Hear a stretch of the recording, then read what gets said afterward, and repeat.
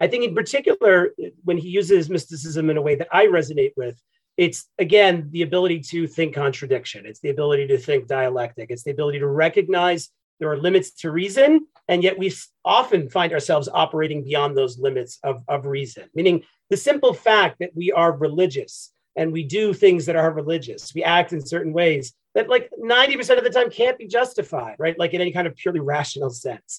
So if you're able to sit with that awareness and live in that space in which I do things that are true and real, but I can never fully explain, from Shagar, that in a certain sense is like the opening to mystical consciousness, right? And to be able to hold that space is very, very important for Shagar. And the term mysticism becomes one in which we can use to help us hold that space. I'm Scott Kahn, and this is the Orthodox Conundrum.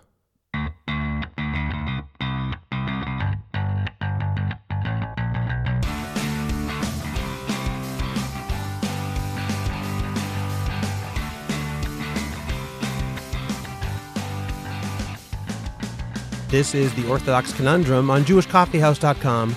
I'm Scott Kahn. Over the past few years, I've discovered the thinking and writings of Rabbi Shimon Gershon Rosenberg, better known by his initials, Rav Shagar. The more I've read the many books that have been released after his early passing in 2007 at the age of 57, the more I've been challenged, excited, and inspired by his depth, creativity, and authentic religiosity and spiritual longing. It also seems to me that few people in the English-speaking Orthodox world have much familiarity with Rav Shagar's life-changing ideas.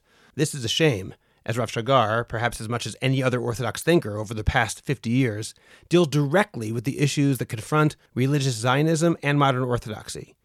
Whether we're referring to his definition of truth, challenges to faith, religious pluralism, the impact of fundamentalism, the mystical experience, and so much more, Rav Shagar's voice is one that needs to carry great weight as Orthodoxy moves deeper into the 21st century.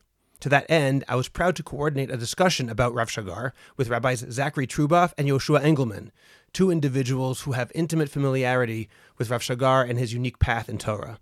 It's my hope that this episode inspires listeners to learn more about Rav Shagar and to make his thinking a more central part of Orthodox discourse throughout the world. Before we begin that conversation, I have a couple of very brief announcements. Please share this podcast, rate the Orthodox Conundrum, and write a review on Apple Podcasts. And let us know what you think on the Orthodox Conundrum discussion group on Facebook. Check out JewishCoffeehouse.com for the Orthodox Conundrum and other great podcasts, and remember to subscribe to them on your favorite podcast provider. Thanks to all of our Patreon subscribers who have access to bonus podcasts, merch, and more. You should join our Patreon team too. The link is in the description of this podcast. Finally, everyone knows that the market for podcasts is growing every day. If Descartes lived today, he'd probably say, I have a podcast, therefore I am. And it's only going to get bigger. If you listen to this podcast, then you definitely have opinions. And if you have opinions, or a growing business that's looking for a great new marketing tool, or an organization that's looking to reach hundreds or thousands of captivated listeners, you should have a podcast. Contact me at Scott, SCOTT, at jewishcoffeehouse.com, or go to jchpodcasts.com. That's jchpodcasts.com to learn how we can help you make a high-quality, effective, and entertaining podcast. Zachary Truboff is the Director of Rabbinic Education for the International Beit Din and the author of Torah Goes Forth from Zion, Essays on the Thought of Rav Kook and Rav Shagar. He previously headed the English-speaking program of Tzirufim, a project of Yeshivat Siach Yitzchak. Before making Aliyah, he served for nearly a decade as the rabbi of Cedar Sinai Synagogue in Cleveland, Ohio. Currently, he lives in Yerushalayim with his wife Jen and their 4 children. Yehoshua Engelman studied by Rav Shagar in his early years and was part of a small group of students who met weekly to learn with Rav Shagar. Later, he taught at Hakotel, Otniel, and Siach Yeshivas, and was rabbi and director of Yakar Shul in Tel Aviv. He now works as a psychotherapist in Tel Aviv and Yerushalayim. Knowing Rav Shagar continues to inspire his work. Rav Zach Truboff and Rav Yehoshua Engelman, thank you very much for joining me today on the Orthodox Conundrum podcast. Shalom. Happy to be here. Today we'll be speaking primarily about Rav Shagar's thought and about who he was. And in that sense, I'd like to really start off with each of your connection to Rav Shagar, personal, intellectual, and so forth. So Rav Engelman, could you begin telling us what your connection is to Rav Shagar? So when I first arrived at Yeshivat HaKotel, Rav Shagar was attracting the best and most profound Talmidim, Some of them even came from Haredi yeshivot to hearing Rav Shagar's Shurim Gemara, decided that it's worth it. I remember someone who was from one of the most famous Haredi yeshivot said that every shiur of Rav Shagar in Talmud is like his yeshiva's shiur klali, weekly shiur. The best Talmid in yeshiva attracted him. I started hearing his classes in second or third year. And afterwards, he invited me to join a small group of Talmidim, including Rav Fuhrman alav shalom, and Yibadel Chaim Urukim, Rav Zinger, Rabbi Deutsch, etc., would study with him in his house. This went on for many years, studying with him on Thursday nights. Of course, that maintained a connection, a personal connection, which continued between us until he sadly passed away rather young. Okay, thank you, Rav Engelman. Rav Truboff, how about you? So my connection to Rav Shagar is not a personal one. I first encountered his writings when I purchased Kelim Shvurim, which is one of his early published books when I lived in Israel almost 2 decades ago. To this day, I regret that I did not have the chance to hear him teach in person. And my connection with him is through his Torah and through the published writings, which I started to read and to study and to teach after I returned to America. And I started over the years to develop a bit of a connection with some of the students who currently are the Ramim, the teachers at Yeshivat Siach. And after I made Aliyah, I had the chance to help run a program there and do some writing on Rav Shagar's thoughts and have a lot of conversations with the students. And I think for me, in many ways, he has become my primary intellectual inspiration when it comes to questions of Torah, religious Zionism. His Torah is the place that I just intuitively find myself going towards. And Yeshivat Siach is, of course, the yeshiva that he founded, I believe. I'll ask you, Rav Engelman, because like Rabbi Truboff, I have only an intellectual connection to Rav Shagar, certainly far less than Rav Truboff, but he's someone who's really given me lots of sipuk hanefesh, tremendous intellectual nourishment and spiritual nourishment. But I don't know anything really about him on a personal level. Could you maybe tell a story or two before we get into his intellectual biography, perhaps, about what he was like as a person, maybe just so we can know something about him on an individual level? Well, a lot of his bio has been written in various books. It's sometimes copied because it's a pretty brief exposition of his personal history, his path. What I could add personally, I'll say on a very personal level, although my connection with him went on for many, many years, I felt this, seeing more aspects of his warmth, his care, his, I'd say, his specific brand of being a tzaddik, even more so when I was going through a very hard time, and I'd go to talk with him, on Shabbatot after davening, Vatikin, he used to go for Kiddush.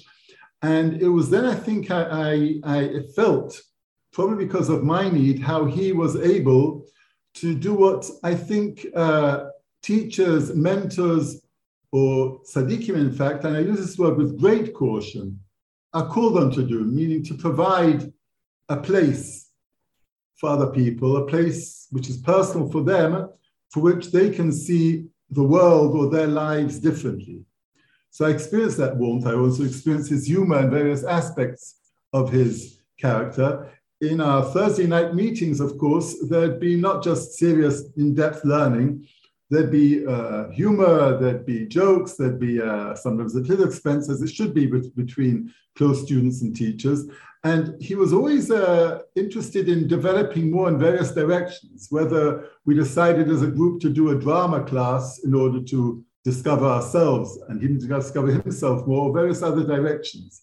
In other words, I think that he really was able to facilitate and empower people to do what we're all called on to do in life, which is to experiment. That's what the meaning of regression in a psychoanalytical point of view means. It means to be able to go back to the age of 2 or 3 where we aren't afraid to try everything with the hope, our parents hope usually, that we won't kill ourselves in the process, whether it's eating dirt or anything we're trying. And that's what life is supposed to be, experimenting and trying various new directions. And you really empower people personally in that way too. Yeah, I just want to add one thing. Again, I did not know Rav Shagar personally, but I've spent a lot of time talking to students older and younger about their relationship with him. And I also have a friend who's been collecting stories from many, many different people who knew Rav Shagar. And one thing I appreciate that comes through when I talk to his students is the way in which Rav Shagar was complicated. And that Rav Shagar did not hide the fact he was complicated. And he did not hide the fact that his life, his personality, his commitments had contradictions in them. And the fact he could wear that openly is something truly profound, because most tzaddikim, these people who get that title, or most Rosh Yeshiva, right? Their job is to hide those contradictions as much as possible, to present an ideal. And the fact that Rav Shagar could embrace those contradictions and show that life was complicated and that there are many times difficult questions don't have answers. It can make things difficult, but there is something, at least for me, truly, truly refreshing to encounter a religious leader, thinker who's able to do that. I agree entirely with Rabbi Zach. I'd also add, when I was not yet 20, a very famous Rosh Yeshiva in Jerusalem advised me to go to Rav Shagar's shiurim, saying that Rav Shagar, who wasn't yet 30 then, comparing him in depth to Rav Soloveitchik, and I don't think he was off the mark.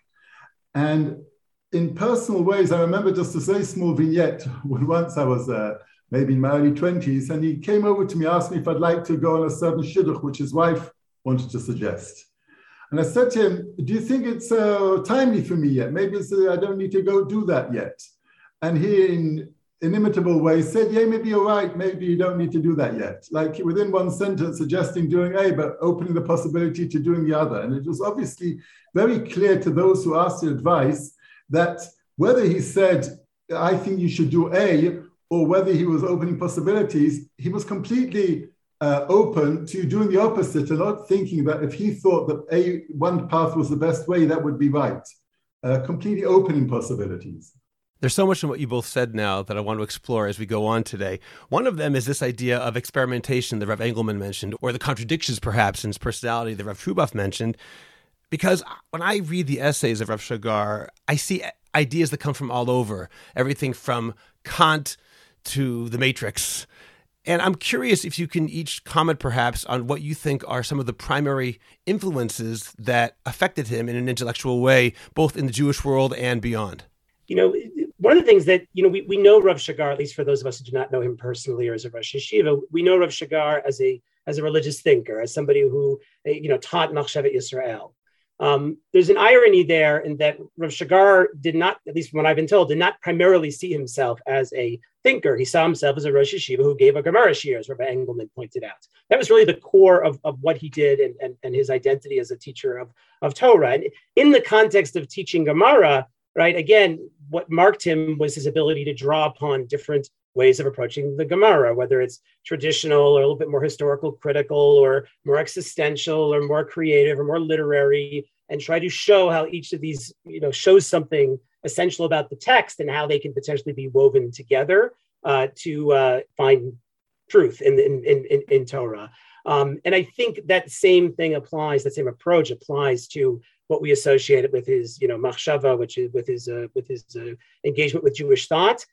I tend to see him as somebody who is animated more by questions and ideas than than certain commitments to a specific thinker, and therefore I have to work out exactly what that thinker thinks. I tend to characterize his thought as drashot, and I mean that in the best possible way, because what drashot do is they take Torah and they connect it to the reality of life. Right? It makes Torah real. That's what drashot do.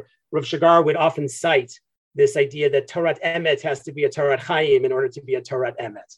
Right? A Torah of truth has to be a living Torah in order to be true. So even though he is drawing on all of these influences, right, his primary interest is Torah.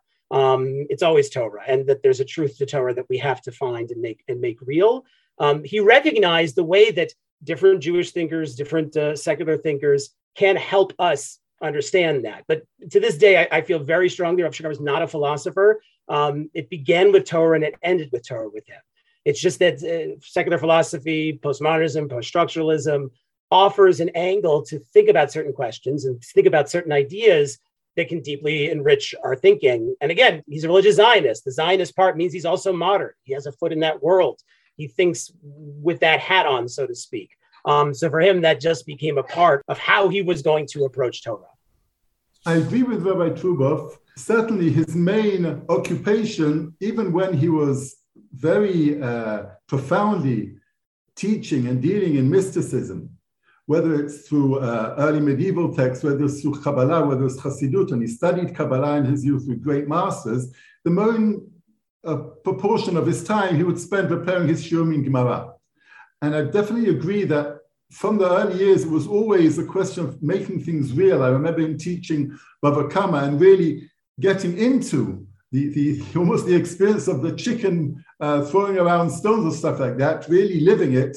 In other words, it had to be real, not just real on an intellectual level or on an emotional level, but really feeling the realness of this. And together with that, that also means being real means being aware of one's contradictions. In other words, a true person is full of contradictions, whether it's Yetzirah Tov or Yetzirah Ra, body and soul, etc., etc. That's the essence of a human being conflicted. And so Rav Shagar was certainly a conflicted person. A conflicted person is a rich person, is an emotionally and intellectually rich person, and certainly making things very real. I would add another aspect which I don't think has been formulated enough, although it's been expressed in various ways, in which Rav Shagar, to my mind, was outstanding, and that is imagination. In other words, the ability to imagine another person's life, another experience, another way of seeing things, not just view it, but actually imagine it, is, I'd say, the essence of compassion, is the essence of humanity. So when people were talking to him about personal problems, he'd be really, you could see he was really imagining. I remember him once saying to us, maybe I must have been about 19 then, and he was saying to a few of us, you know, someone who learns how to read Gemara will know how to read and listen to other people. And he said this example, usually when someone says to you, I was going somewhere and a dog jumped on me and I was afraid, most people register the word fear. They won't bother to imagine what that experience of fear was for the other person. And that's an effort. Imagination needs effort, really trying to imagine. So it's whether learning a sugya or whether learning, you know, Jewish philosophers, you have to use your imagination. You have to try to really see it in terms that Rabbi Truboff mentioned as real.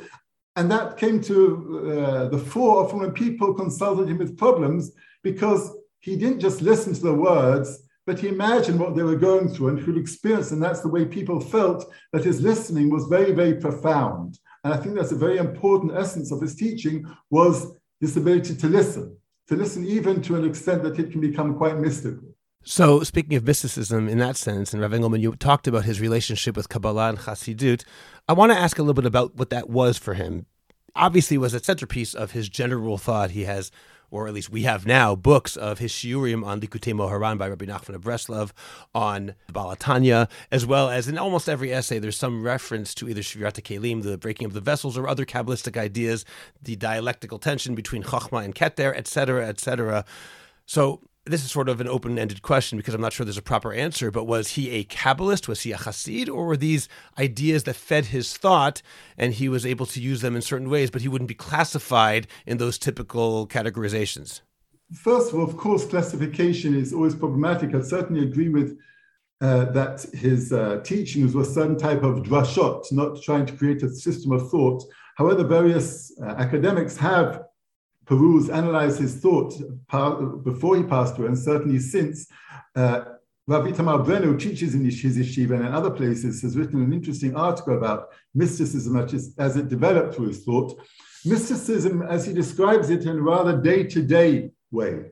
In other words, whether in the period when he was speaking in existential terms, and he obviously had a very healthy and necessary skepticism of false mysticism, and whether in later years when he also talked about various popular forms of mysticism, whether it's New Age or whether it's the expressions of these things in science fiction and other forms of understanding, but seeing and expressing the mystical aspects of reality of being, as these are open not only to a certain elite who work excruciatingly hard, whether for years or decades, whether in Jewish paths or other ways, but actually the possibility of ordinary people, lay people, experiencing the mystical sense in its various forms, because there's not just one way of experiencing mysticism, experiences in its various forms through everyday practice, through the keeping of halakha, through the Jewish experience, through the experience of home and of covenant and of writ. But all these, I think, very much infused his thought, whether directly or indirectly. And he certainly wrote about this directly as not just a personal option, and he says in various places that there can't be any true religion without the kernel of mystical experience, which is said quite emphatically in various times in his life, early years and later years, but these being as an option for people, for peoplehood, for Am Yisrael, and for a certain type of utopian state, not an abstract utopian state, but a very real type of modern Orthodoxy and Zionism, which does not absent itself from a certain mysticism, which is also a touch with the unknown, which is a touch with the numinous, which is a touch with very expressions. Now, some would say, was he a mystic or not? That depends on one's definition, but certainly he had and expressed and shared with us some mystical experiences, and it was certainly very powerful in his thought. Rabbi Truboff, do you want to add anything to that? Look, the term mysticism in Rav Shagar's thought is a very complicated term, and as Rav Engelman pointed out, like where and when and how it's used is sort of open for debate and for discussion. One thing that's clear about Rav Shagar is he does have his sense of historical consciousness. He recognizes the way in which he, as a modern person, is at a distance from certain ideas and beliefs that people in previous generations would not have necessarily been at a distance from. So when he talks about Hasidut, like he's very much aware that as a religious Zionist, it's not just that you can just go become Hasidim, right? Like that's not really an option. And that if religious Zionists are going to take on Hasidut, both the thought, the teachings, or the practices, it's going on a certain level to be something different. So I think that's important that he recognizes where he is and what's possible and what's not. And he is very concerned that religious thinking doesn't just become fantasies. For all of Rav Shagar's emphasis on imagination, right? Imagination is typically associated with fantasy. Rav Shagar does not want religious life to be just like these fantasies of the way we want things to be rather than the way things actually are. And much of contemporary, New Age spirituality or even Neo-Hasidut is built on fantasies, like on nostalgia, on this imaginary wholeness that one can achieve and experience. And Rav Shagar has a deep skepticism about those ideas, even though he also, yearns for them.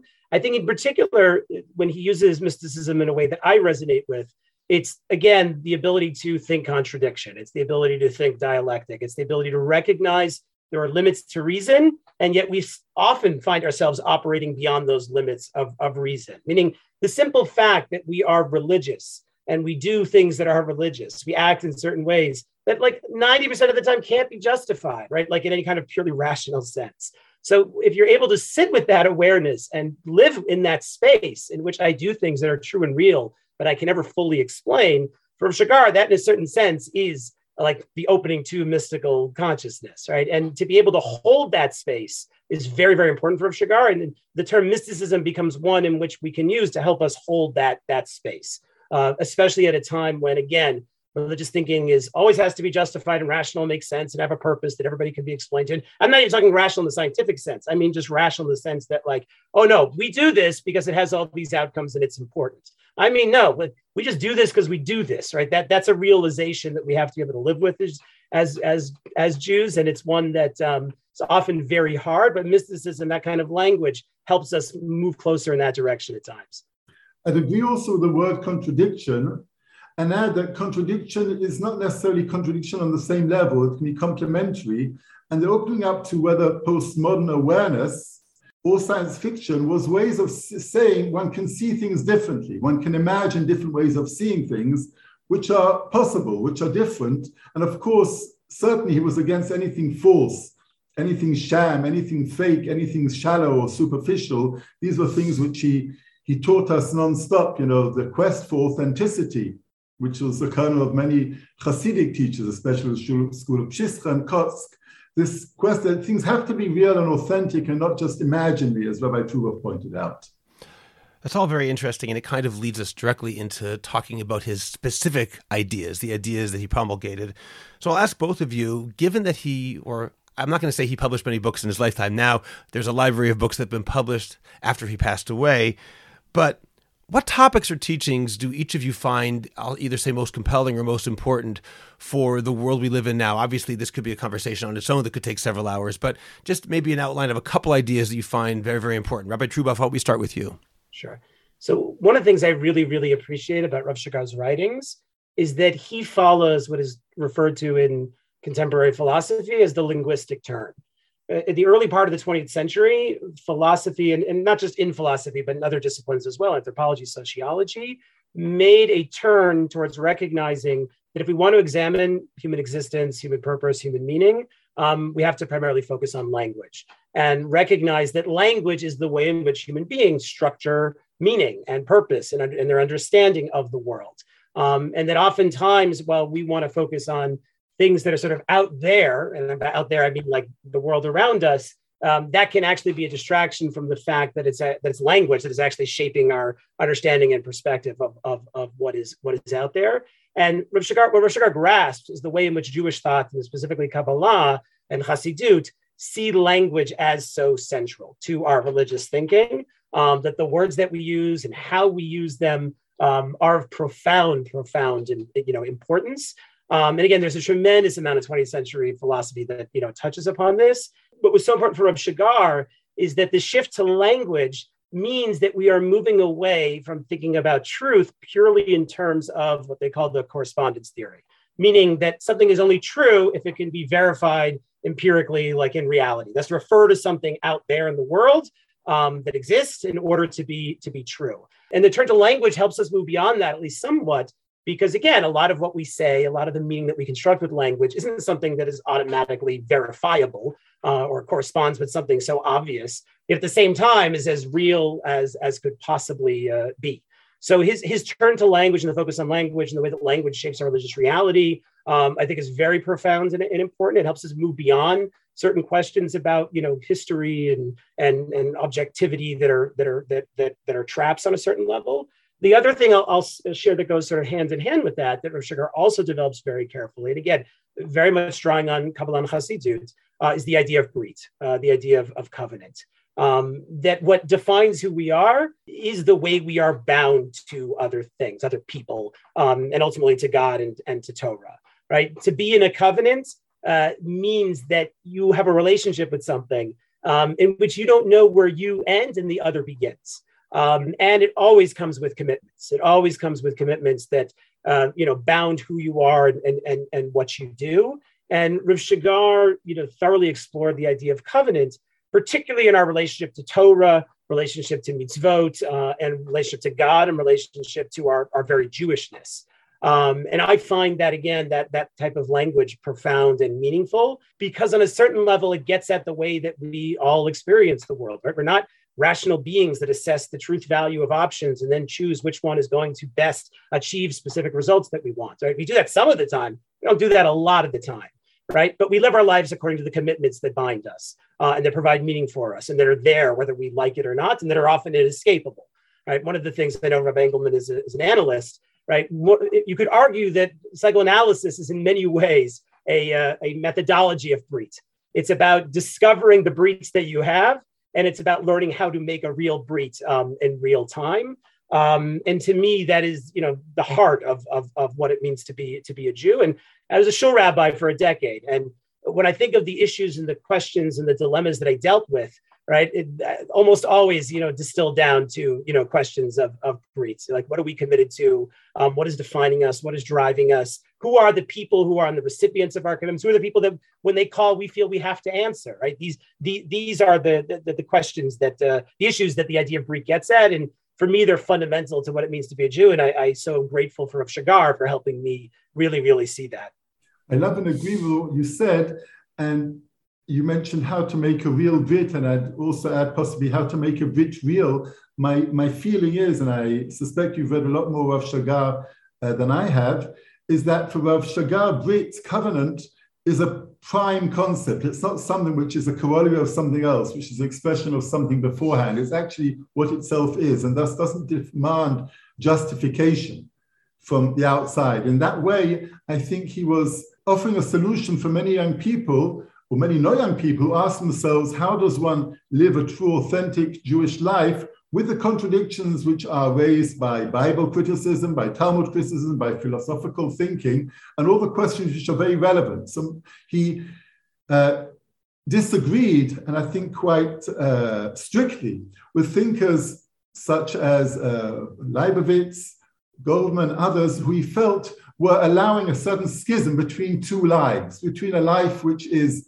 the academic life and the academic thinking, and their Jewish life, which could have been something completely separate. He wasn't prepared to, I think, tolerate, because he felt there's going to be something false there if you leave that, and it has to be explained in different terms in which a person can live a type of, as much as possible, harmonious life, and a life which is authentic and not pretending in any ways. So I think that concept of Brit was very central in expressing that possibility and expressing the possibility of transcending. I would say it's the most important concept of Shagar, because almost every other concept can be found within it in one form or another in a lot of ways. I feel strongly about that.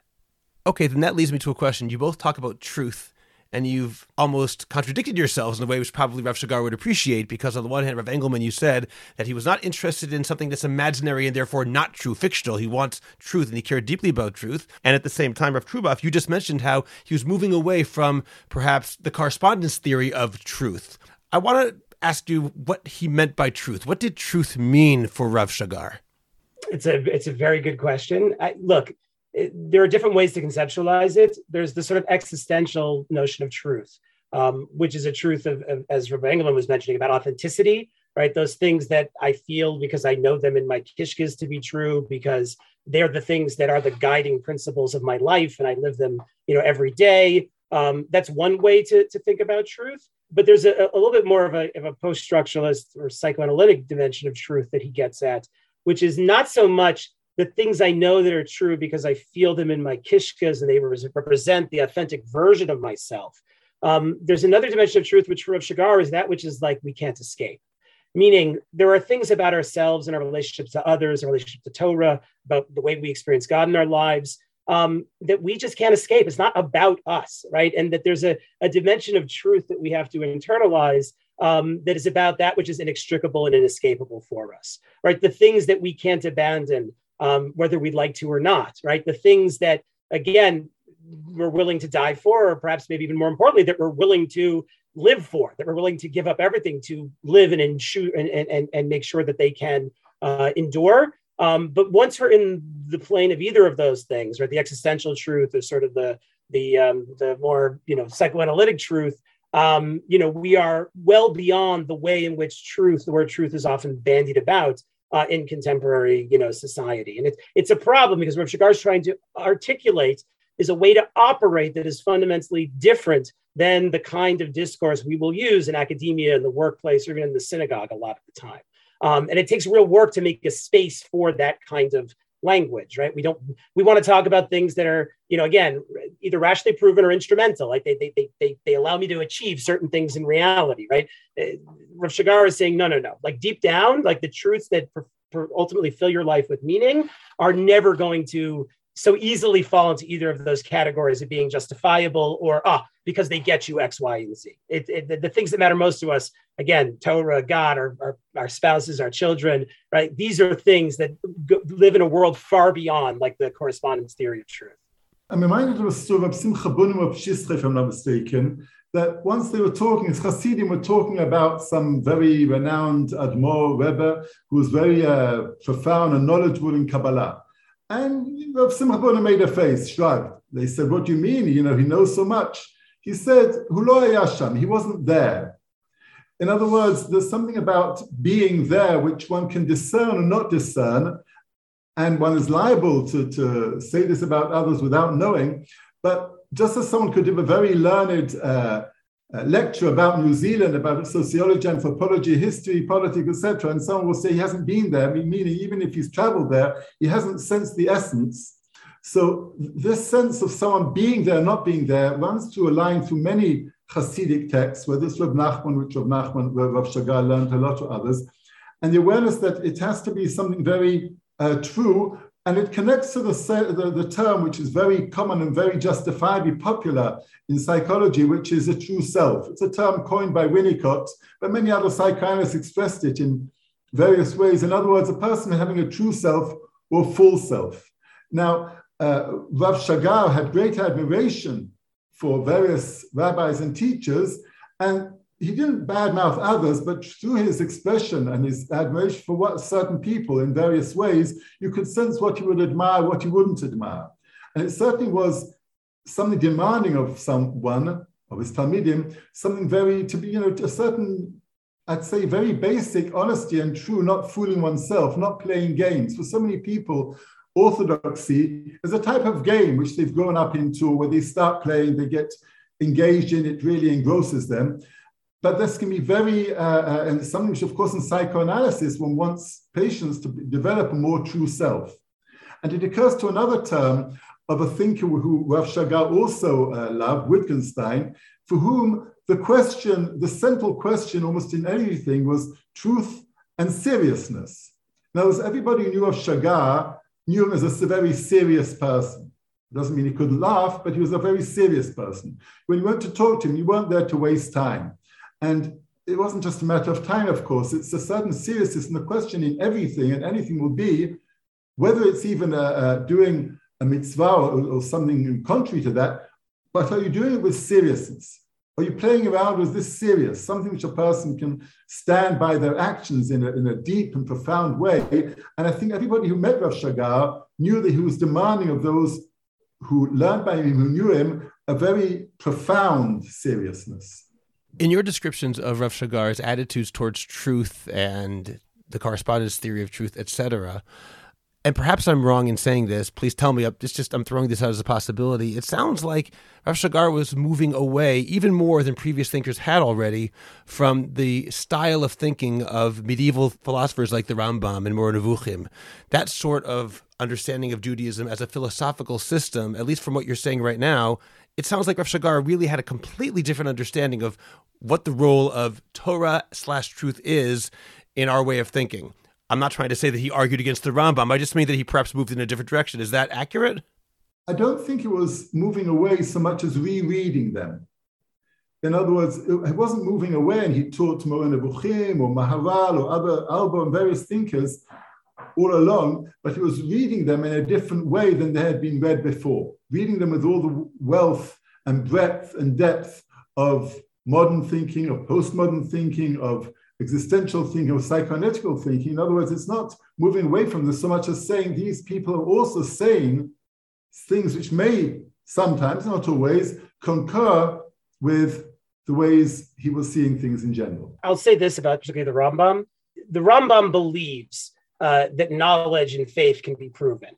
The Rambam doesn't only believe knowledge and faith can be proven, he believes that knowledge and faith is only worth something if it can be proven, right? So that's not necessarily the framework in which we operate. Certainly, after Kant, the idea that we can prove an infinite God is a very hard claim to make. But at the same time, the Rambam is maybe more so than any other medieval or even early modern thinker, is also aware of the limits of reason, and also aware that when it comes to God, right, God exists beyond language, right? God exists beyond sort of the way in which our normal conceptual thinking functions, which means that Rambam at the same time thinks does think things need to be proven, but is also saying God exists to a certain extent beyond proof, right? That's the problem, right? That's the dialectic in the Rambam. And I think Rav Shagar is very sensitive to that.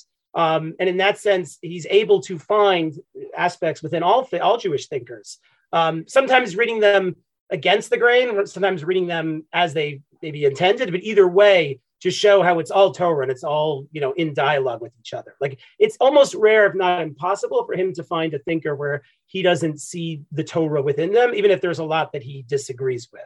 Assuming it's not an overly ideological discourse. I think what Rav Shagar doesn't want or has a real hard time with is thinkers who, again, think that there's a simple narrative that can be put out there and that captures the totality of things, right? Part of what makes the Rambam such an incredible, amazing thinker is that it's a guide for the perplexed, right? To be perplexed for the Rambam means to be caught between the truths of philosophy and Torah. That's literally the definition of being perplexed. And the whole book is to go back and forth between trying to alleviate contradiction, not always so clear that we actually do it. And that's, then again, makes the Rambam a thinker who's so worth exploring. But I think Rav Shagar has a hard time. And he is critical, for example, of some of the students of Rav Kook who present a very, ideological, one-dimensional, narrow religious vision, which they claim provides, all the answers. And it's just a question of lining up and, saying, please, let me do this. And I think it's very hard for him to see the Torah in that, because again, for I think those of us who see ourselves as students of Rav Shagar, that's That's not really what Torah is at all, like that kind of approach. And unfortunately, in times of crisis and transition and difficulty, simple answers that offer themselves as providing wide-ranging solutions are very, very appealing. And we're all kind of pulled that way, even those of us that are sensitive to this. And I think, Rav Shagar would always, trying to be pushing us to, recognize there's other layers here, other factors that we have to take into consideration. Last point I'll make, there's in the more recent book, Briti Shalom, there is a dialogue in this book with Rav Meidan during the Second Intifada. Rav Meidan, who's the Rosh Yeshiva of Gush, who wasn't Rosh Yeshiva at the time.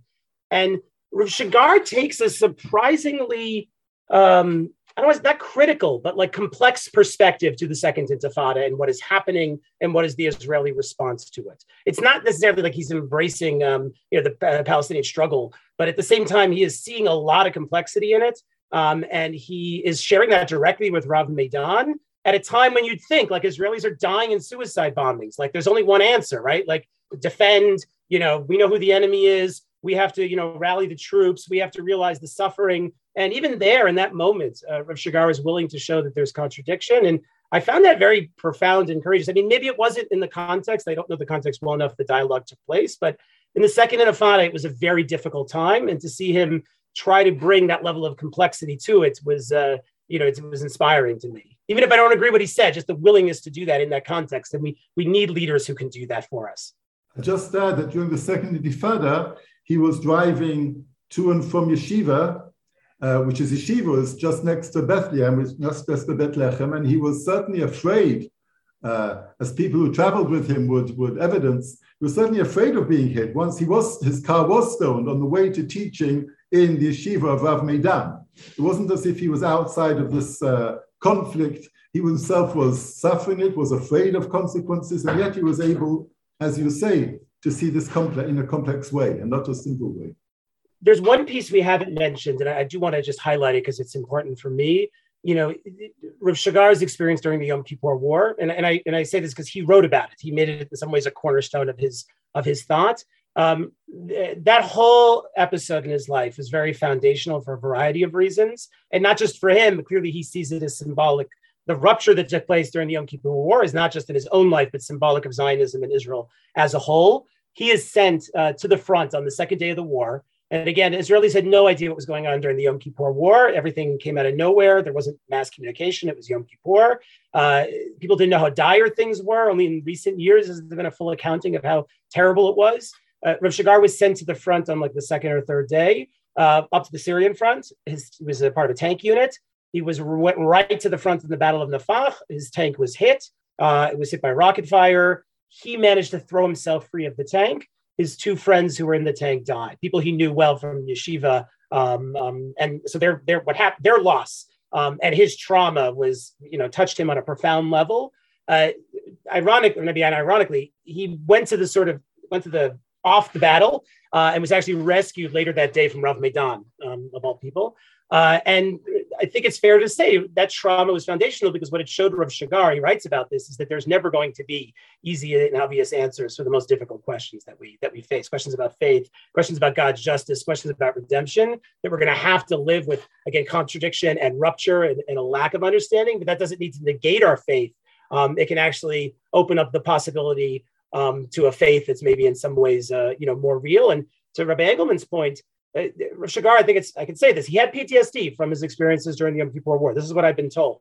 And there were incidents during the Second Intifada when there were stones thrown at his car. And this wasn't just like the fear or the terror of that. He carried it all with him. So when he's talking about these issues, it wasn't just, a theory or just this is what we're experiencing now. They touched on, the deepest part for him. And he took them, very, very, very seriously. I remember a drasha I was giving on, I think it was a Friday night in Shivat HaKotel, a piece which I think maybe has appeared in one of his books, but he started off a certain paragraph saying the grass is very green next to the burnt out tank. And he was describing himself lying next to the burnt out tank and yet seeing the beauty of the green grass growing there. And as Rabbi Truboff said, trauma, and especially from a psychoanalytical point of view, trauma is a very central theme. Many theorists say every one of us has experienced trauma in early infancy at the age of 1 or 2 or 3, but traumas we aren't aware of, and often they remain buried deep down. And some people, unfortunately, and some would say even fortunately, have had things which re-arouse the very basic trauma, which is prior to the trauma which possibly can cause PTSD. I'd be very hesitant to use the word because often it has many ramifications. It can be severe, it can be light, it can be a person having flashbacks once every few years under that category, or some people are totally unable to relate. And certainly Rav Shagar was able to relate, and certainly he spoke about the trauma. But the trauma is sometimes something which makes a person very real. And often the trauma, the deep trauma, makes and forces a person to discover what, for lack of any better word, I'd say, discover the monster in ourselves, discover various parts of ourselves. Meeting one's Yetzirah isn't the facile meeting one's desire to eat more, or to have more sex, or more honor, or more money, or fame, or things like that. It's meeting something far more intrinsic and deep in ourselves, without which a person, well, I'd question if a person could really call themselves a zt'l Elohim if they haven't met these parts of ourselves, which trauma actually does raise in ourselves. And Rav Shagar was certainly someone who faced and spoke about those things and was prepared to bring them to the fore also.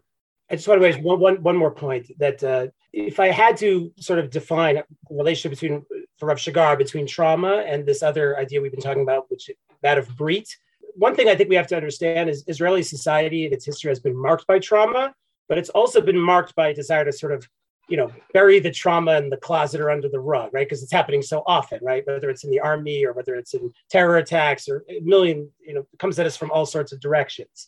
The challenge is that so much of this sort of ideology and superficial thinking that gets thrown out there is in many ways an attempt to sort of keep the trauma away, right? Because when trauma rears its head, and Rav Shagar is very open about this, it prevents the possibility of any kind of final answer, right? Because trauma never really leaves you. That sort of black hole of trauma that one carries with you eludes the possibility of being able to give a final answer to make it go away. That's what trauma does. It persists in one form or another. And I think for Rav Shagar, the idea of Brit, the idea of covenant, he doesn't say this, but I'm going to say this. For him, the idea of Brit is that which survives after trauma, right? Trauma tends to negate things and take things away, right? Brit is the idea that there's something that remains. There's always something that remains.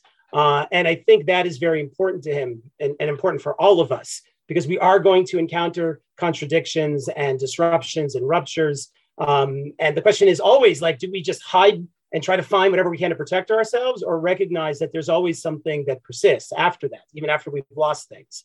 And that is what Brit, enables for us. And I think, that is something that Israeli society as a whole, needs to grapple with in many ways, is that how do we deal with the fact that these traumas are real, and they do in certain ways negate the truths that we think about ourselves. But on the other hand, there's always that which continues, right? The Jewish people have always continued. That's what we do throughout many traumas and more, because Brit enables that. So for me, Rabbi Scott, I'd just like to reiterate what Rabbi Truboff said, because I so love that expression, that Brit is something which, remains through and after and survives the trauma.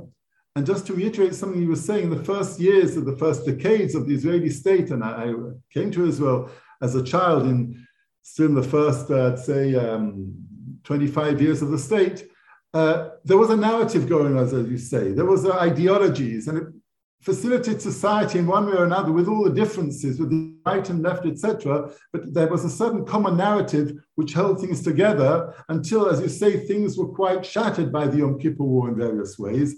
And then what does one create after one's prepared to meet the trauma? And one's talking also the trauma of the Holocaust, which Rav Shagar's parents went through and was denied or was pushed aside, was covered up by various narratives and ideologies in building the state. And so in those years in which Rav Shagar was at that point of turning point, he was prepared to look further, as you were saying, and talk about what survives these various traumas. I think you stated it beautifully. And again, his life was marked by the Yom Kippur. His parents were Holocaust survivors. The Yom Kippur War as a young adult, and then the final trauma of the Hitnatkut and his own illness, right? And again, I wasn't there for with Rav Shagar during the Hitnatkut or his own illness, but he was always oriented towards that there's something that remains, right? That the Hitnatkut is not the end of religious Zionism, but it has to. You're referring to the withdrawal from Gaza. Yes, but it forces us to have to rethink religious Zionism. And even Rav Shagar's own illness is not the fundamental end of what it means for him as a human being, right? Like, as it says about tzaddikim, Rav Engelman calls Rav Shagar tzaddik, and I do think he is that, right? That their siftot davavot bekever, right? Their lips, continue to move in their graves through their Torah, right? So, and I think Rav Shagar showed, even from what I've seen through the suffering of his illness, that did not take away who he was and what he believed and what he lived for. And I think if one thing we can learn from Rav Shagar is exactly that, how we can continue in the face of things that seem like they would make us want to, cover our ears, bury our heads in the sand and say that's the end. Certainly so. When I use the word tzaddik, and to the end of his life, he was trying in his way to facilitate creation of a better society, or bring about Geulah. And he said that in so many words, that he wanted to bring Geulah. He was intent on that, not in a grandiose way, but as part of this effort which everybody is part of, or hopefully is part of. And together with that, when I say the word tzaddik, I'd say that what I mean by that is not only, but also that a tzaddik is someone who can't be compared to other people. A tzaddik is someone who creates his own ethics. Morals are something given, but a tzaddik implies that someone who's created his own ethics. And Rav Shagar was certainly creating his own ethics, and in the hope not just of teaching others his ethics, but rather facilitating people creating their own ethics, which is something which every one of us needs to do. You've both been speaking about the Yom Kippur War and Rav Shagar's attitude towards religious Zionism in a general way. So I'd like to ask about it more specifically now, if that's okay. I'd like to know, what was his general attitude towards the religious Zionist world? Was it in line with the classic religious Zionist positions, either of Rav Reines or later on the more Gush Emunim? Was it something different? And then I'll follow that up now in terms of the messages that are implicit for us regarding how he saw religious Zionism. Rav Engelman? Well, certainly he saw himself and has expressed himself as someone who was part of the religious Zionist world. And he certainly was and saw himself as a Talmid of Rav Kook in various ways. Not only Rav Kook, but also Rav Kook. He was also deeply connected, not only in family ties and not only in ties of learning, to the Haredi world. I remember at the Brit of one of his sons, Rav Sholem Eisen came, who was one of the big Talmid Chacham heads of the Eidah Haredit, and he came to honor Rav Shagar, and he said, I remember him saying in his accent, in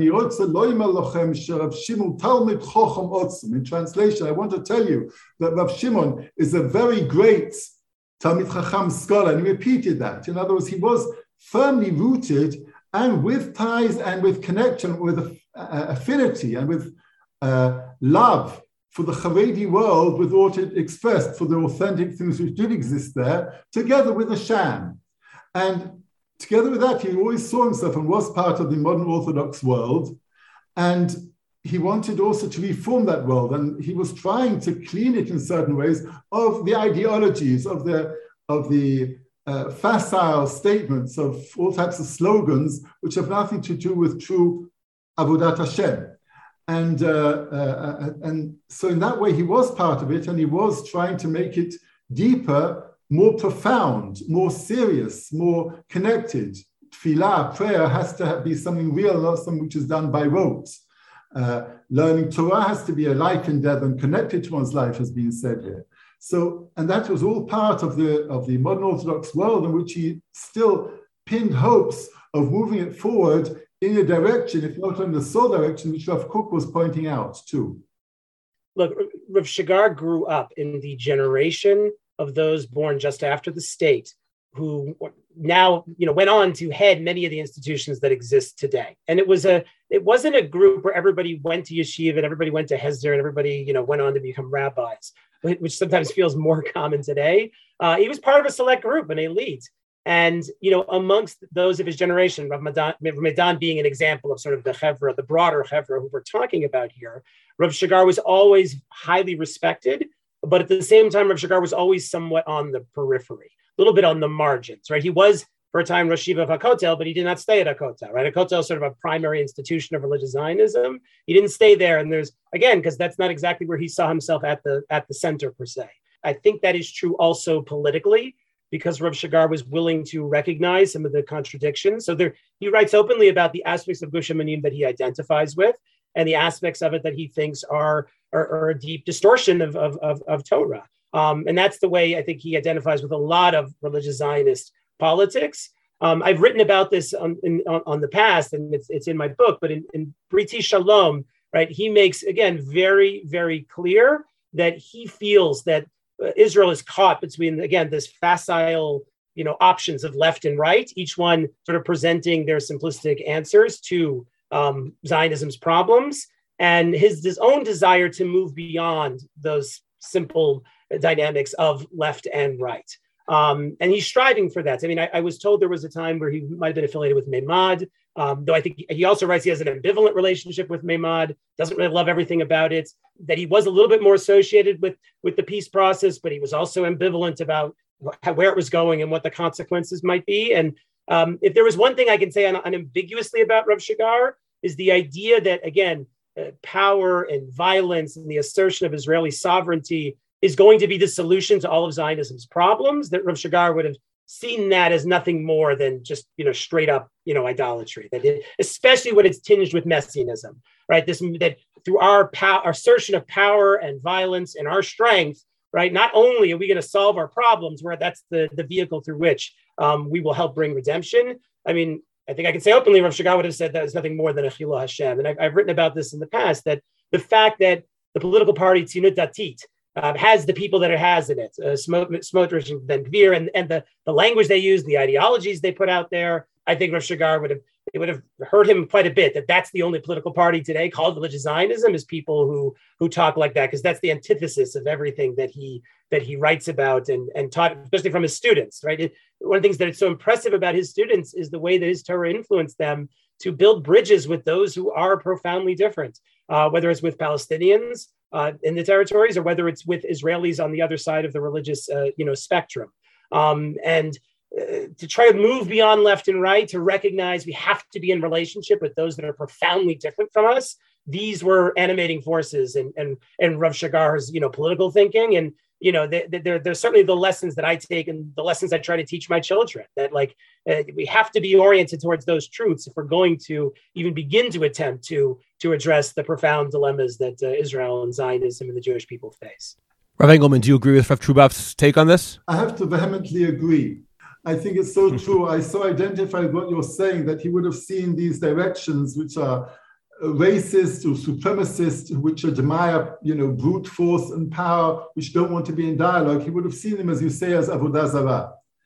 And I think that the variety of his thought can also, as you were alluding to, be seen through various Talmidim, students of his, some of whom have become Rosh Yeshivas, heads of very well-known yeshivas. One of them is now head of one of the educational committee of the Knesset, and heads Herzog. Others who developed directions of poetry. In other words, his students were some of the first who started Orthodox, even yeshiva students, were men and women, writing poetry, going in directions of culture and art, as some of his closest students did, which were all part of his Torah, being engaged in the world in its fullness, not seeing it as an enemy so much, and not seeing it just as a vehicle towards something else, but experiencing it in a religious way, whether one's doing art or writing or academia, etc. All these being part of one's brit and one's connection with Hashem and with Torah.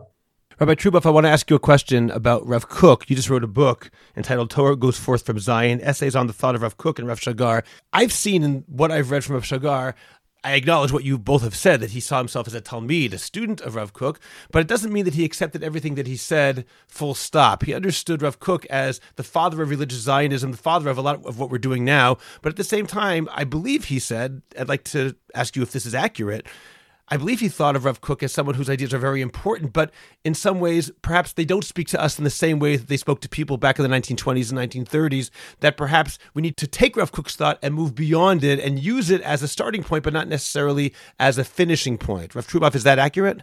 No, I think that's definitely accurate. And Rav Shagar wrote very openly a couple of articles in which he is sort of trying to work through his relationship with Rav Kook as a father figure.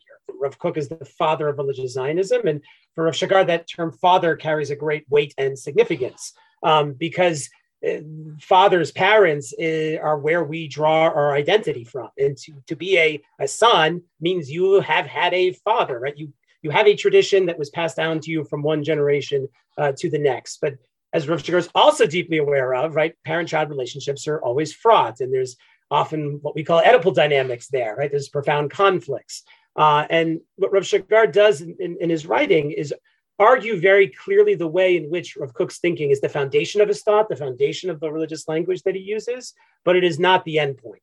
And that's what children do, right? Children take what their parents give them, ideally, and they bring it forward. And a good parent does not want their child to be an exact clone of who they are. There are parents who want that, unfortunately, but that's not what I think we all know what a good parent should want for their children. And I think for Rav Shagar to be able to say Rav Kook is a father is a way of affirming that identity and that Torah, but also recognizing that it has to be taken forward. And like all children, he criticizes Rav Kook, the limits of his thought, and less so Rav Kook's the immediate context of his thoughts, but the way in which his thought continues to be used, exactly as you said, as if the questions and answers that Rav Kook developed in 1918 are sufficient to answer the questions and dilemmas that we face today. And what Rav Shagar says it very beautifully, he says Rav Kook would be the first one to acknowledge that, right? Rav Kook would be the first one to recognize that Torah Shebaal Peh continues to move, right? Like as much as we carry it with us, and are still connected to the past. And I think the way that Rav Shagar navigates that dynamic with Rav Kook is very powerful and very inspiring, because it's so easy to see the intellectual forebearers as people we just can take from but need to separate from, right? This is Harold Bloom's anxiety of influence, right? Every great poet has to sort of kill the previous poet that they're sort of drawing upon. That's not the Jewish approach, right? Masoret means you have a parent, you have a grandparent. You're going to be a parent, and you're going to have to pass it on to children. Again, Rav Shagar's concern is when it becomes a superficial ideology disconnected from reality, and when it leads to the kind of thinking that is deeply unethical towards the other. The last thing I'll say is that if there's an engine of Rav Kook's thought, it is the belief in redemption and geula. And Rav Shagar is very clear that there is no religious Zionism without some sort of messianic spirit animating it. And I think that's very important, because again, that could be the moment where you walk away from the tradition, so to speak, right? But he's saying, no. Like, I can't be a son to Rav Kook if I excise that out of the Torah. And so much of his later thinking is, especially after the disengagement from Gaza, is what does redemption still mean? How can it still be an animating force in religious Zionism without inexorably moving us towards, violence and further, and knowing exactly what's going to happen next and further suffering? When Rabbi Truboff mentioned the messianic spirit, which is inspiring it, I think that's an appropriate and exact way of describing it. In other words, it's not like a waiting for Messiah in the same way that maybe various Hasidic groups or other groups believe. We're just waiting for Messiah to come, so much as trying to connect to the messianic spirit, which inspires, which gives life, which vitalizes thought. In other words, a thought moving towards something which is already inside of it. It's a deeper connection. The messianic spirit, not as something which is extraneous to us or transcendental to us, so much as something which is in ourselves, which is in the world, and that needs to move things forward. That needs to be a powerful force. So I think it definitely is connecting to the messianic spirit. And I think part of that, and I'm no expert in Rav Kook's thought, but I'm certain that Rav Kook didn't want people to go around quoting him so much as showing them a way of thinking which will inspire them to have their own ways of thinking. And Rav Shagar was certainly doing that, being inspired by a certain geist, a certain spirit, but obviously thinking further, as children should do with their parents' thought. So I'll just add one other point, is that in Rav Shagar's later books that were published in his lifetime, right before, and even the final letter before he passed away that was written for his students, he signs off Tzipiel Yeshua, right? That there's this anticipation of redemption.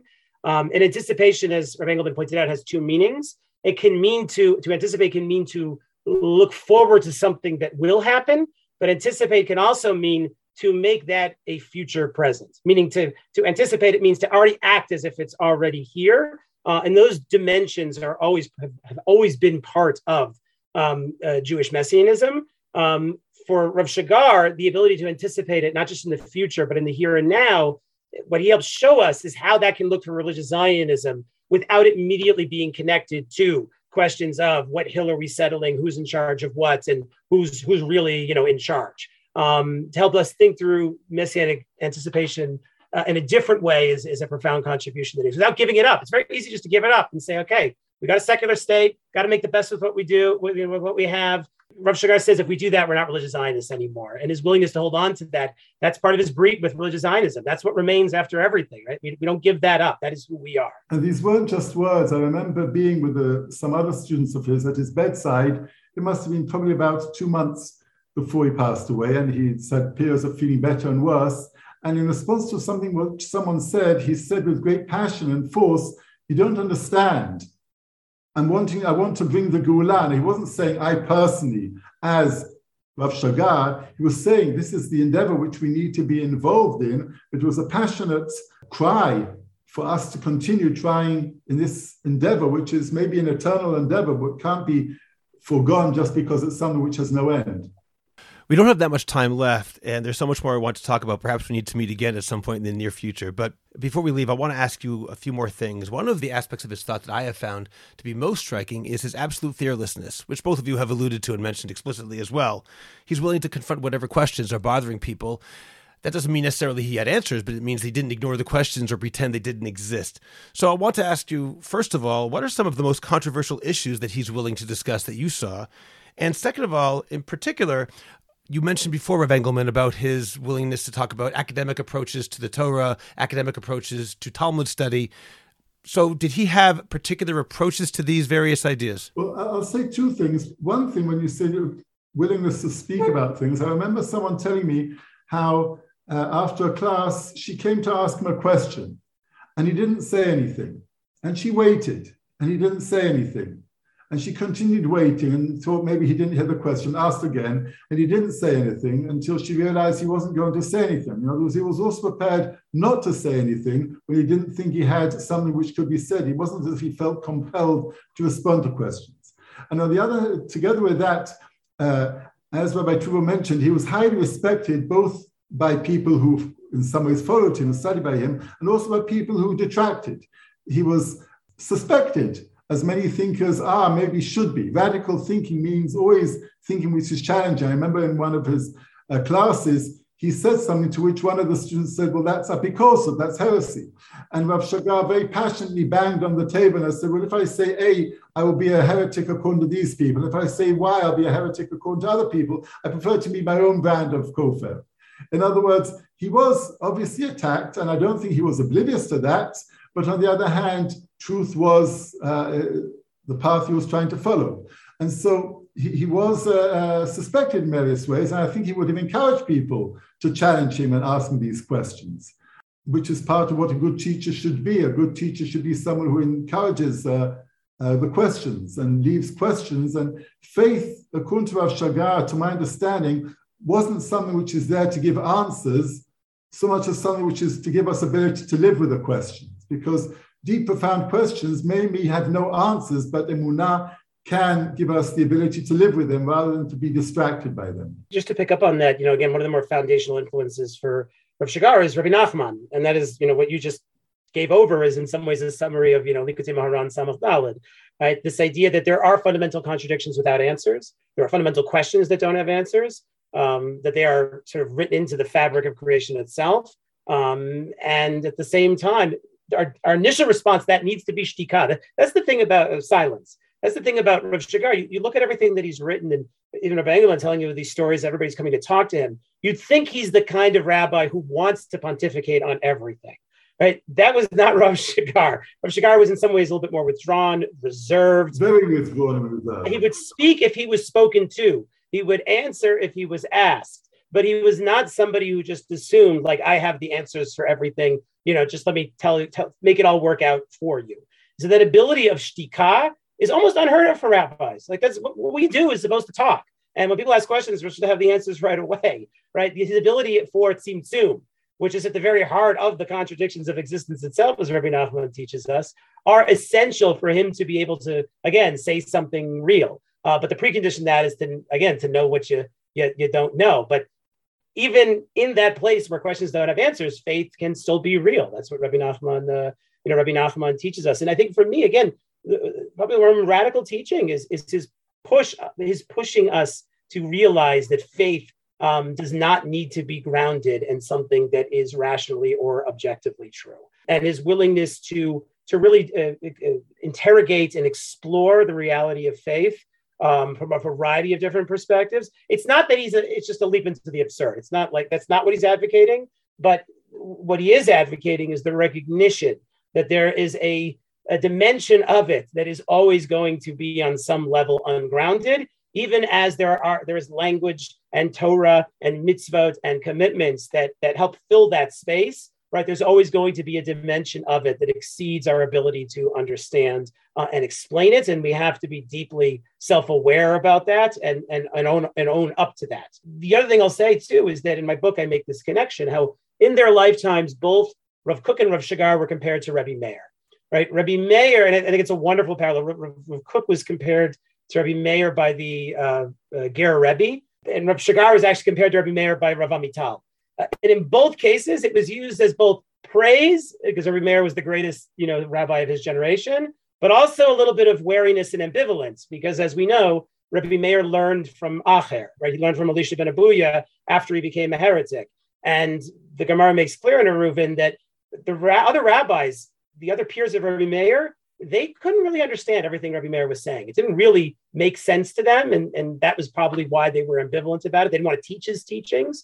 But again, Rebbe Meir's greatest gift is embedded in his name, right? This Meir means the Gemara says this, that it means to bring light, that Rebbe Meir was able to bring light to darkness. And the people who are able to do that are profoundly inspiring, but they are also radical because everybody else sees darkness. And if you're in a place where you only see darkness and somebody's screaming they see light, right, you're probably going to think that they are crazy. But if they enable you to see that light as well, then you probably are going to realize just how holy they are and their teachings are. And again, the Gemara actually concludes that initially Rebbe Meir's teachings were not taught in heaven, and eventually not only were they taught, but God actually refers to Rebbe Meir as Beni, my son. He's the only rabbi who gets that honorific. So there's a sense of that there's a radicality to Rav Shagar that makes people wary, and that's understandable. But I think just as Rebbe Meir's teachings became part of the Masoret, I firmly believe that Rav Shagar's will as well, exactly because of that gift to see light where others see darkness, and we desperately need that. Engelman, do you want to add something to that? Well, you've given me a wonderful gift, Rabbi Truboff, in which referring to his being able to be silent. I mean, that's mostly what I try to do as an analyst, listen rather than speak. I thought about that, yeah. So maybe in that way, in my very small way, I'm continuing this path.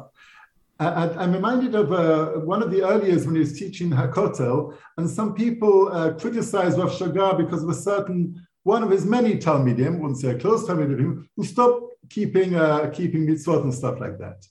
And I remember one of the very orthodox and traditional rabbis in Yeshiva, Rabbi Freiman, saying, people are seeing things from the wrong way. Without Rav Shagar, this person would not have God anymore.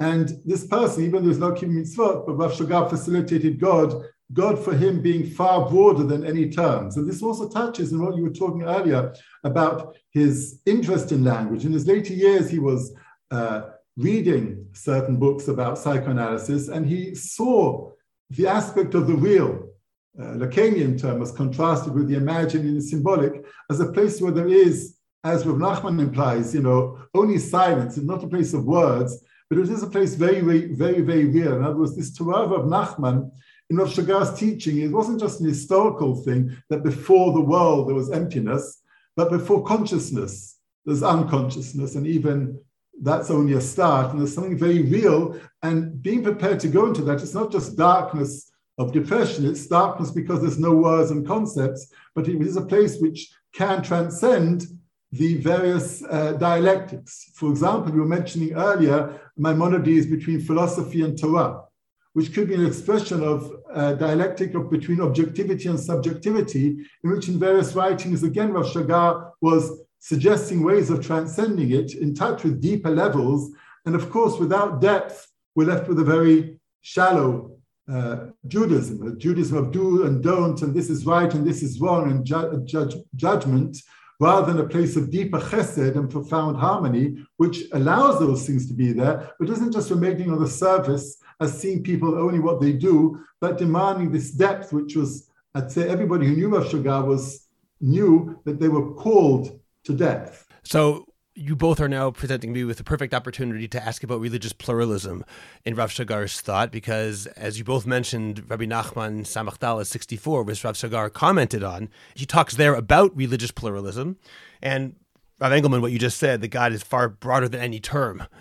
That obviously also leads to the question of God versus religion not being necessarily synonymous. So if you could both just comment your takes on how Rav Shagar saw religious pluralism, and I mean that in two ways. Number one, both vis-a-vis Judaism versus other religions, and also in terms of different divisions within Judaism, different movements, so to speak, within Judaism itself. What was Rav Shagar's attitude towards other religions and other religious movements in Judaism? Well, I'd like to say that within Judaism, and he was questioned about his attitude to conservative reform, he did feel, and he said this quite clearly, that the true continuation of the Judaism, and as he placed himself as part of this orthodoxy, as part of this brit, as part of this covenant, as a continuation, he did feel that is the most authentic path, as the path of Talmidei Chachamim, the path of scholars who he admired, in some ways, even though he wasn't, say, someone whose main role was posek halacha, was just giving halachic decisions, but he felt this is an epitome and an example of the type of character which is developed by halacha, by observance, by being part of these rules and norms, and he didn't personally see the possibility of this developing from other paths, even though he didn't negate them as certain paths within Judaism. He didn't believe they would produce the passion, the depth, the breadth, the authenticity, which he felt can grow and can sprout from an orthodox path of life, halachic path of life. And he was quite clear about that. He wasn't saying everything goes. Regards to other religions, I'd say I think it would be almost impossible for a true thinker to read, to be touched, to be affected by other thinkers who are not Jewish, whether they're philosophers or whether they're thinkers from the East. And he also did peruse Eastern ways of thinking, which are often defined in general terms as Buddhist, though of course that's a very generic term. We're talking about Eastern ways of thinking. He did read these things. He had respect for them. I don't think a person can have deep and true respect for other ways outside of Judaism without feeling these are also true ways of approach to God. Maybe not Jewish ways, but they are ways which people are attaining a certain touch with the real. He was aware that when he's talking about mysticism, which does infuse his writings from early years and to late years, though it does develop in various ways, he was aware that his thinking is maybe somewhat inspired, but certainly relates to a certain general context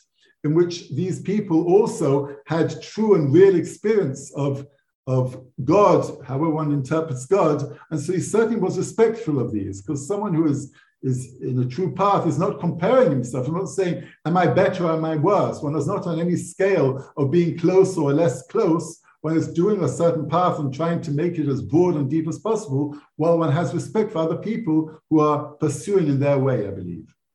No, I agree with everything Rabbi Engelman said. Look, in many ways, Rav Shagar is a perfect embodiment of the Rambam saying that one must accept truth from whoever says it, right? Like, I think that very much is, his Torah lives that every page of it that you read. It doesn't mean you accept everything everybody says. But when truth gets said, you got to listen very, very closely. Rav Shagar writes, and I think this is important, again, going back to the idea of Brit and Covenant, that difference can only be bridged, difference can only be even made real when two people are coming together out of their covenantal commitments. Meaning, and he writes about this in a very powerful essay on tolerance and zealotry, that he says he finds the people that are most tolerant are the people that have the strongest sense of Brit.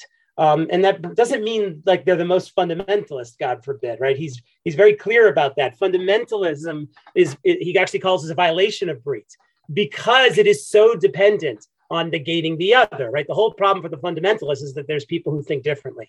And the mere existence of people who think differently or live differently becomes a fundamental philosophical and religious problem for them. And that's why the other has to be, negated, because their mere existence challenges their own sense of certainty. To have a covenantal truth, to be committed to something that you can't even fully explain, means even if the other doesn't live those commitments, that's okay. That's not about them.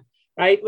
And in that sense, I think there's something very powerful that to live the kind of Torah and truth that Rav Shagar is talking about is in many ways a precondition for talking with those who are different, if those people also maintain their own sort of covenantal, truths.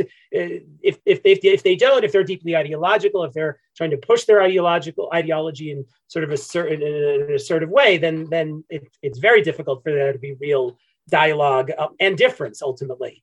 But covenant is what allows, difference to emerge, because the other can be the other, right? Like, this is the whole nature of the Jewish covenant, right? Non-Jews can be non-Jews. It doesn't negate the truths that Jews have, right? That's the whole point. It's not about that. It's about us and our commitments. And that's how Rav Shagar sees covenant writ large. I think his critique of what he calls I'll give the critique of both non-Orthodox Judaism and Orthodox Judaism. His critique of non-Orthodox Judaism is that it lacks that covenantal dimension, right? He talks about this idea of the nikudah hakasha, right? That Rabbi Engelman was getting, this hard point that animates your sense of being bound to Torah and to the religious commitments that emerge from being bound to Torah, that can be manifest as a sort of neuroticism, obsessiveness, right? The sense that we are bound by halacha. The halacha commands us. That is central to what it means to be in a covenantal relationship with anything, is that the other commands me, I'm bound to them and their desires. And he's concerned that if Judaism lacks that covenantal dimension, it's just not going to really be Judaism anymore. But again, it's a subjective thing. Who are we to ever say whether somebody has a breed or not? Like that's the whole point. Like, you sort of can sense it sometimes in how they react to others, but it's not something you can say, you have a breed, I have a breed and you don't. So again, even when he makes these statements, he would be the first to say, I can't, point out who's, who has this or not. His critique of orthodoxy is the very fact that it is orthodox, that is, it is driven by this sense of there's a correct set of beliefs and practices that everybody has to get in line with. And the problem with Orthodox identity is the way, again, that it is non-covenantal, because it is bound by social recognition, right? The most important thing about being Orthodox is that other Orthodox people say you're Orthodox, right? That's what defines, this is an important critique, right? This is what defines what's usur and mutter, right? It's not what the Torah says. It's not even whether other Orthodox Jews will say it's usur. There's plenty of things you can do that are usur that Orthodox Jews will say you're still Orthodox. It's the things that, again, once you do, put you outside of the recognition of that identity.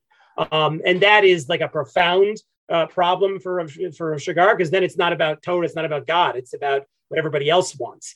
And Rav Shagar, in some of his later writings, he talks about this aspiration for a non-Orthodox orthodoxy, right? Like basically, the Orthodoxy is animated by brit and not by social recognition, the need for doing what everybody else, conformity. And that is orthodoxy at its worst. And unfortunately, that's part of the historical nature of orthodoxy. It is, since its self-awareness as a movement of Judaism defined itself as like, these are the things you have to do to be in this club. And it become, again, so much of that is not really about Torah at all. And that's a real problem, because it distorts Torah and it distorts our relationship with God, Torah, and the Jewish people. There's so much more I could talk about, and I have so many more questions, but we are mamash out of time. So I want to ask one final question to both of you.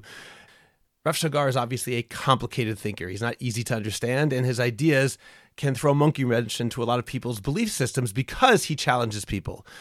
Do each of you think that Rav Shagar should be a primary teacher for all religious Jews, all people who aspire to be Torah Jews nowadays, or should his thought be confined to those people who already are confronted with some of the questions that he deals with? If someone isn't bothered by the challenges of postmodernism, for example, if someone is perfectly happy living a classically Orthodox life as opposed to a non-Orthodox orthodoxy, should that person be given Rav Shagar, or should he be told, you're good the way you are, this is for somebody who's already bothered by this? What do you think, Rav Engelman? Well, I think on the one hand, my answer would be yes. And on the other hand, I'm not sure if it would make a lot of difference. I mean, there was lots of Talmidim who studied by Rav Shagar. Some of them became themselves Rosh Yeshiva. Some of them were very perturbed and moved and inspired by the questions Rav Shagar raised and the things he spoke about. And you could feel it in the ways and the paths they pursued and the books they wrote.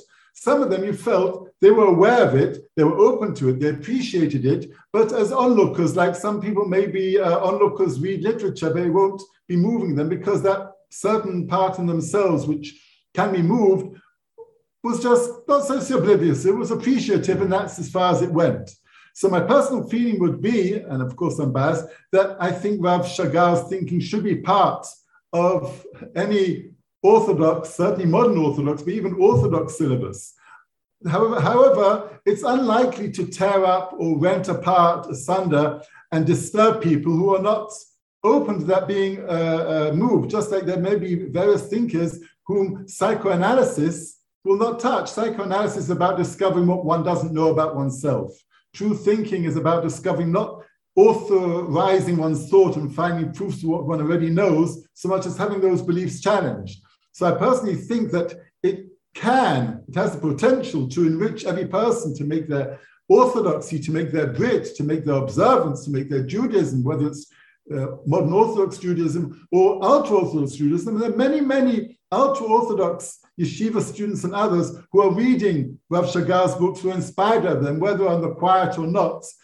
And so they are moved by these things. And then the people who, it won't move them, it won't tear them apart, it won't do what it did to many people who certainly needed it like water for their thirst. So I certainly believe that it's good to teach it to everybody, and I don't think it will affect everybody.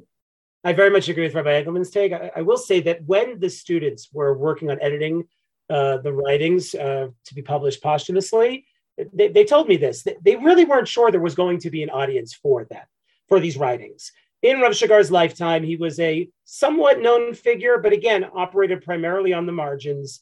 And people knew there was something interesting about his Torah, but they didn't really quite have a grasp of what that was.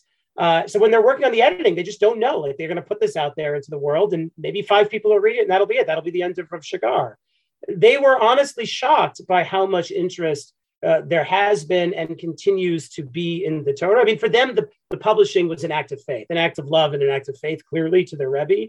That's part of the reason I have such tremendous respect for it, because it was an act of breach, right? Like, they're out there in a place where there's just no justification, but they know this is what they have to do. I think in the Israeli context, it's going to have a lot more interest, again, because of the language barrier that exists, for English speakers. For me, I often point this out, that Rav Shagar isn't going to go away by the simple fact that if you want somebody who has addressed core issues, religious Zionist issues, issues of faith, issues of Torah, in a sophisticated way, you literally have nowhere else to go. Meaning, if you're a person that is bothered by bigger questions, you're going to have to go to thinkers from over 50 plus years ago to see what they said on it. And you're not going to be that satisfied.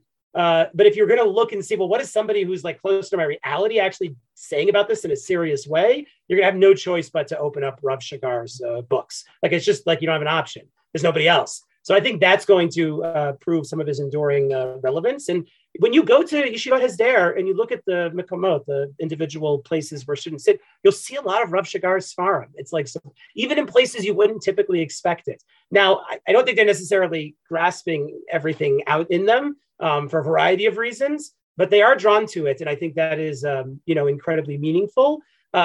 There are a small group of Haredi students who come to Siach to learn Rav Shagar's writings, even to this day. Very, very big Talmidei Chachamim. One of them is like a Dayan in a Hasidic community, for example.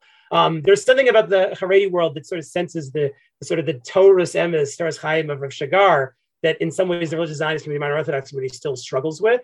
But I think Rabbi Engelman put it really well. For the people it speaks to, it will speak to them. And for the people that it doesn't speak to, they're just happy to kind of leave it alone. And I think that's fine. Like, I think that's the way truth is a lot of the time. Like, those who will find it. And those, look, I get a little bothered when people want to denigrate Rav Shagar or say he doesn't really have anything to say or that's relevant. Just let truth do its thing, right? As God throws truth from heaven, it breaks into pieces, but as it says there in the Midrash, right? From the earth, truth shall rise. And sometimes you just got to let that happen. I see that with Rav Shagar's Torah, that the truth of it is emerging, not all in one place, not all at one time, but that's the nature of truth. Kutzker says this, right? Like, you can only bury the truth for so long before it finds its way out again, right? Like, it will. And I think if Rav Shagar's Torah is true, then that will continue to happen. Is it for everybody at all times? Should be part of every yeshiva Hesder? Should everybody give a shir on it? That I'm not so sure about at all.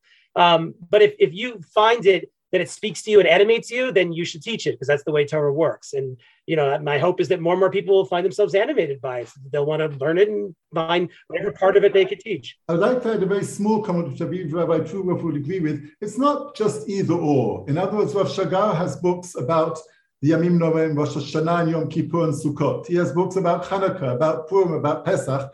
And these books, which are for dealing with more specific subjects, not the grand subjects of modern Orthodoxy and Zionism, but specifically they have in them to enrich people who, even if they're not going to be taken with the gamut of his thought, but will certainly enrich their Rosh Hashanah, will certainly enrich their ideas of tshuva, the ability to do tshuva, the experience of Hanukkah and Purim. And these books can certainly inspire people and do inspire many people, even though the whole breadth and depth may be a little bit too much for them in the present. They certainly do enrich people's day-to-day living too. Right. And I think it's very important, I wrote my book on Rav Shagar, and, that Rabbi Engelman teaches Rav Shagar's Torah, in Hebrew to Israelis. Rabbi Nachman talks about a tzaddik elyon and a tzaddik tachton. And there's the role of the tzaddik tachton. I'm not a tzaddik, but there has to be an intermediary between the tzaddik elyon and their Torah and getting it out to everybody else. And I think it's not just the students, or it's everybody who sees themselves as potentially a student has a role in helping make that possible. And I think it's really important that people who kind of are drawn to Rav Shagar and grasp sort of the essence of it, particularly as the Talmidim do, to make sure that they get that Torah, out there. One thing that they made a decision to do, I'm not always totally happy with, is that they've published a tremendous amount, which means it's very difficult to know where to start. And there's more coming. I hope sooner rather than later, they will start publishing maybe selections from things that have already been published that are a little bit more accessible. Like I told them, they should publish a Haggadah. Everybody buys a Haggadah, and we could, work, distill it and make it more accessible. Like, I think there's some work of that to be, to be done as well. There is another volume of English translations that is coming out in the next several months, which I think has a better selection of things that will be relevant and important. It was with an introduction by Professor Alan Brill, who I know Rabbi Engelman knows, and my friend Rabbi Levi Morrow, who did the translation. So I think for English speakers, that's going to be also another important entry point into Rav Shagar and his writings. And there are more Hebrew works coming out as well? Oh, yeah. There's at least 3 in the next year. There's going to be a collection of Rav Shagar's shiurim on Rav Kook, which is going to be interesting. It's from his earlier years. There's a whole bunch of Masechta and Talmud that are still going to come out. There's one actually on Midrash that one I'm looking forward to in particular, because Rav Shagar is very good with creative readings of Midrash. He always finds the most interesting Midrashim I've never seen before. Somehow you think you've been around enough. You've seen every interesting Midrash. Rav Shagar always finds that one I've never seen. Like, oh my God, how did I not know this? So that's another book that's coming out. There's more. I mean, there's a list of these. How does Rebbe Meir learn from Acher? Right? He swallows the fruit and spits out the pit. Right? Like, so that I think to a certain extent is also the way people have to approach Rav Shagar. Like, you don't have to accept all of it. Like, just find the parts that speak to your neshama and dig deep into them and let them grab hold of you. Because I guarantee you, if you're open to it, you will find something like that there somewhere. That's the way I started hearing Rav Shagar, because at first I felt quite a lot of resistance to his ideas. And he'd be the first, I think, to say you don't have to take it all in. Like, he was very like you in the stories you've shared about when you go to him for advice or thinking through problems. Like, he did not demand that kind of submission. It would have been the opposite of what he wanted. And I think his thought lends itself to find in it, that which grabs holds of you. That's what's really Torah. And that's all he would have ever wanted. There's so much more we could talk about. I am very grateful to both of you. I have been someone who's read Rav Shagar's works, not all of them, of course, but someone who has been inspired by them. But I know nothing about Rav Shagar as a person. You really helped me today to put some of his thought in context, both a personal context as well as an intellectual context, and certainly a spiritual context. And my hope is, as you both indicated now, that more people will have access to Rav Shagar's thought. Perhaps this podcast can do a little bit in inspiring some listeners to pick up a book, pick up one of his ideas, to talk to somebody who knew him or talk to somebody who studies his thought in order to have some of that depth added to their regular diet of Torah learning. So Rav Yehoshua Engelman, Rav Zach Truboff, thank you both for joining me today. I appreciate it. Thank you very much. Subscribe to The Orthodox Conundrum on Apple Podcasts, Google Podcasts, Spotify, Stitcher, or anywhere else you get your podcasts.